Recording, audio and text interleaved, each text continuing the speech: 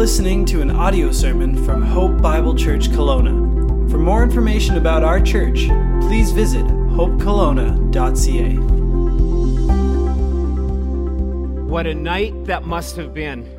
That holy night, that divine night. Just think about it, a birth announced by angels to lowly shepherds. Now, today we have taken and we've glamorized that night with nativity sets and Christmas cards and carols and children often reenacting the story, wearing bathrobes, bed sheets, and using stuffed animals. But that very first Christmas was very raw, it was incredibly real, and it was a night that true hope was born. Now, Kelsey read part of the Christmas story to us earlier, and I'd like to continue to read from Luke chapter 2.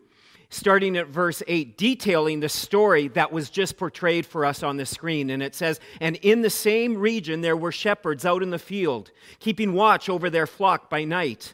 And an angel of the Lord appeared to them, and the glory of the Lord shone around them, and they were filled with great fear. And the angel said to them, 'Fear not, for behold, I bring you good news of great joy that will be for all the people.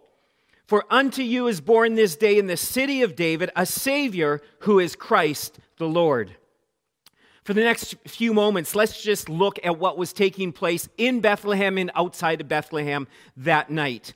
You see, the cry of baby Jesus in Bethlehem that night broke 400 years of silence. You see, because of willful, rampant wickedness and rebellion on the earth, God's active presence had left. There were no more prophets giving messages from God, and God gave the people over to what they wanted. Those were some very dark and difficult days on this earth. There were some, however, that were waiting, hoping, longing, anticipating for the promised Messiah. And in Bethlehem that night, God broke through the darkness and the silence. And maybe for you today, maybe God seems silent. Maybe he seems distant and far off. Perhaps it's because of what religious people have said or have done, or because of things that have happened in your life. And maybe you're even here today and you're even wondering if God even exists. Or maybe you are just wanting to kind of live life on your terms. Your life, perhaps maybe it appears normal to other people on the outside, but on the inside, it's not good. There's an emptiness, there's a longing, there's a desire for something more. And I want to say this to you lovingly, but I also need to say this. The longer you push God out of your life, the darkness will only become greater. But you see, everything changed that night for the shepherds. And everything can change for you today as well. And what were the very first words to the angel from the angel that night to the shepherds? It was, "Fear not." Even though those were rough and tough shepherds, you can't imagine, what they were experiencing. These were rough and tough shepherds who had fought off wild animals, no doubt, in protecting the sheep. But it says that they were afraid. It says they were terrified, and for good reason. They had never experienced this kind of a thing before. But you see, Christmas, and especially Christmas 2020, can reveal the fears that we oftentimes have in life. And there are so many fears that we face day after day. You have the regular ongoing fears of finances, relationships, health issues, fear of perhaps being alone, or fear and concern about what others may think. So many fears can be filling our heads. And then you take Christmas 2020 with COVID-19 and all of the confusion and all of the chaos that we've been experiencing in the last 9-10 months. And I think we're all kind of beat up and we're confused and triggered even, but angry, fearful, wondering, what does the future hold?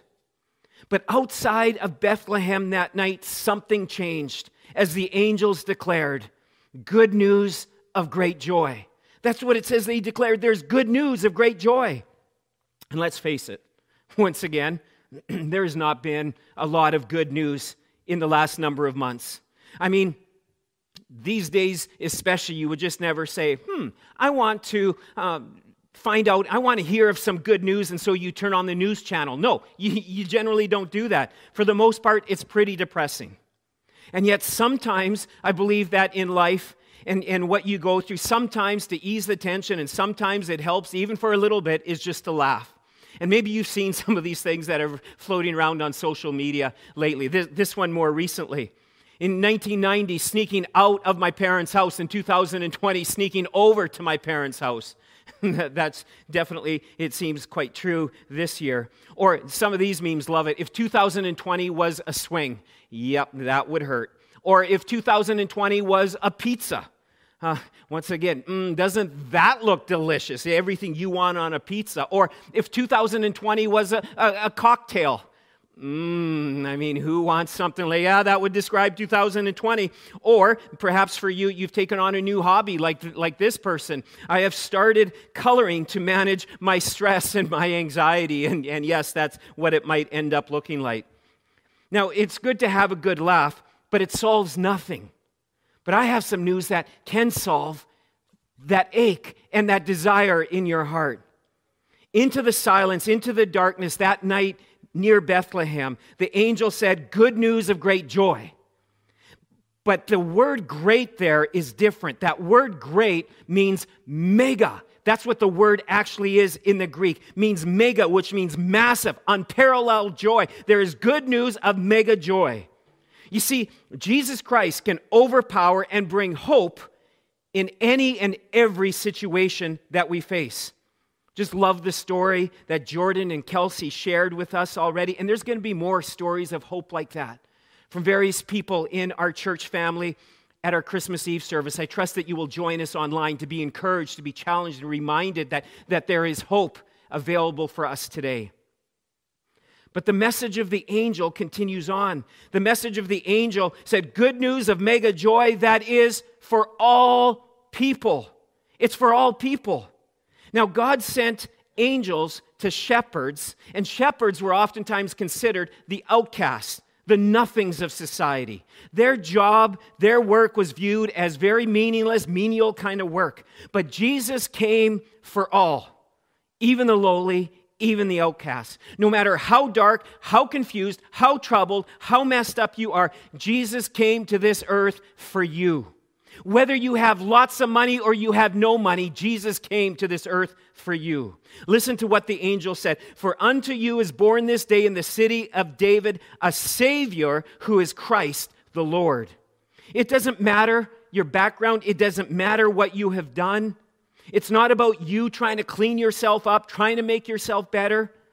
And like that shepherd we saw in the story a few moments ago, we must run to Jesus. We must do something about it. It's not just enough to know about the Christmas story and to know about Jesus. We must act on it. We must do something. And just as that one shepherd and the other shepherds ran to the stable, they found the one. They found Jesus, the one who was the spotless lamb for sacrifice, the promised one. They found God in the flesh. They found Emmanuel, which means God with us.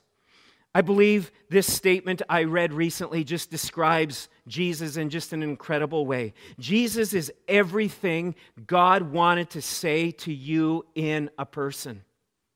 Isn't that good? Jesus is everything God wanted to say to you in a person. You want to know what God is like? We look to Jesus. And there we see His love. When we look at Jesus, we see His love through His life. That little baby would grow on to be a young man and would live a perfect, sinless, righteous life. None of us can attest to that. And he would suffer and die on the cross, all because of love. He took the punishment that you and I deserve for our sin. He took up our mess-ups and our failures, and he was that perfect substitute, the spotless lamb. But he didn't stay dead. He rose 3 days later, victorious over sin and death. He put death to death so that we don't have to fear death because he conquered it. And he offers forgiveness, guilt-free living from the past. He offers us salvation. He offers us eternal life. This is that good news of mega joy. And it is available to all who repent. And to repent means to change your mind, which leads to a change of direction. It's saying, I'm done running.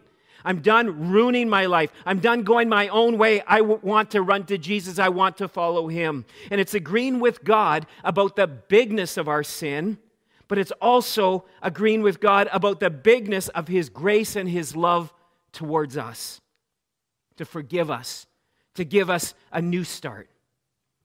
And in Romans chapter 5, it says that we are justified, meaning we are declared innocent from our past, from our sins, past, present, and future. We are justified by faith, by believing in what Jesus Christ has done for us. And today you can run to Jesus. While you're sitting in your car, you can run to Jesus. Or watching online, you can run to Jesus. And it happens by simply, yet sincerely talking to God. It's admitting that you're messed up. It's as easy as the ABCs. And the first one is admitting. First of all, admitting that you've messed up. We all have. We've all sinned and fallen short of God's standard. And it's admitting, I can't make it to God. I can't do enough good to outweigh the bad in my life.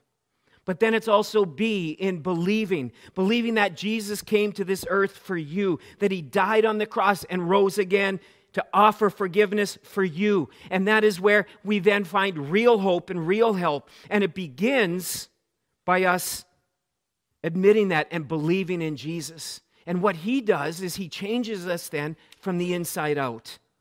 And then C, by confessing our sins. It's agreeing with God about our sins. And it's asking him to forgive us. And confessing him to be the Lord and to be the Savior of our life.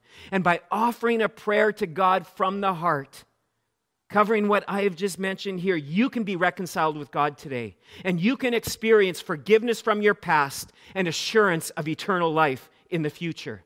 This is the true hope of Christmas. It is hope for all. I'd like to lead you in a simple prayer right now based on a very familiar verse in the Bible. I just encourage you, wherever you are, just to kind of silent yourself, just bow your head. And you can just kind of listen and you can pray along if you would so like.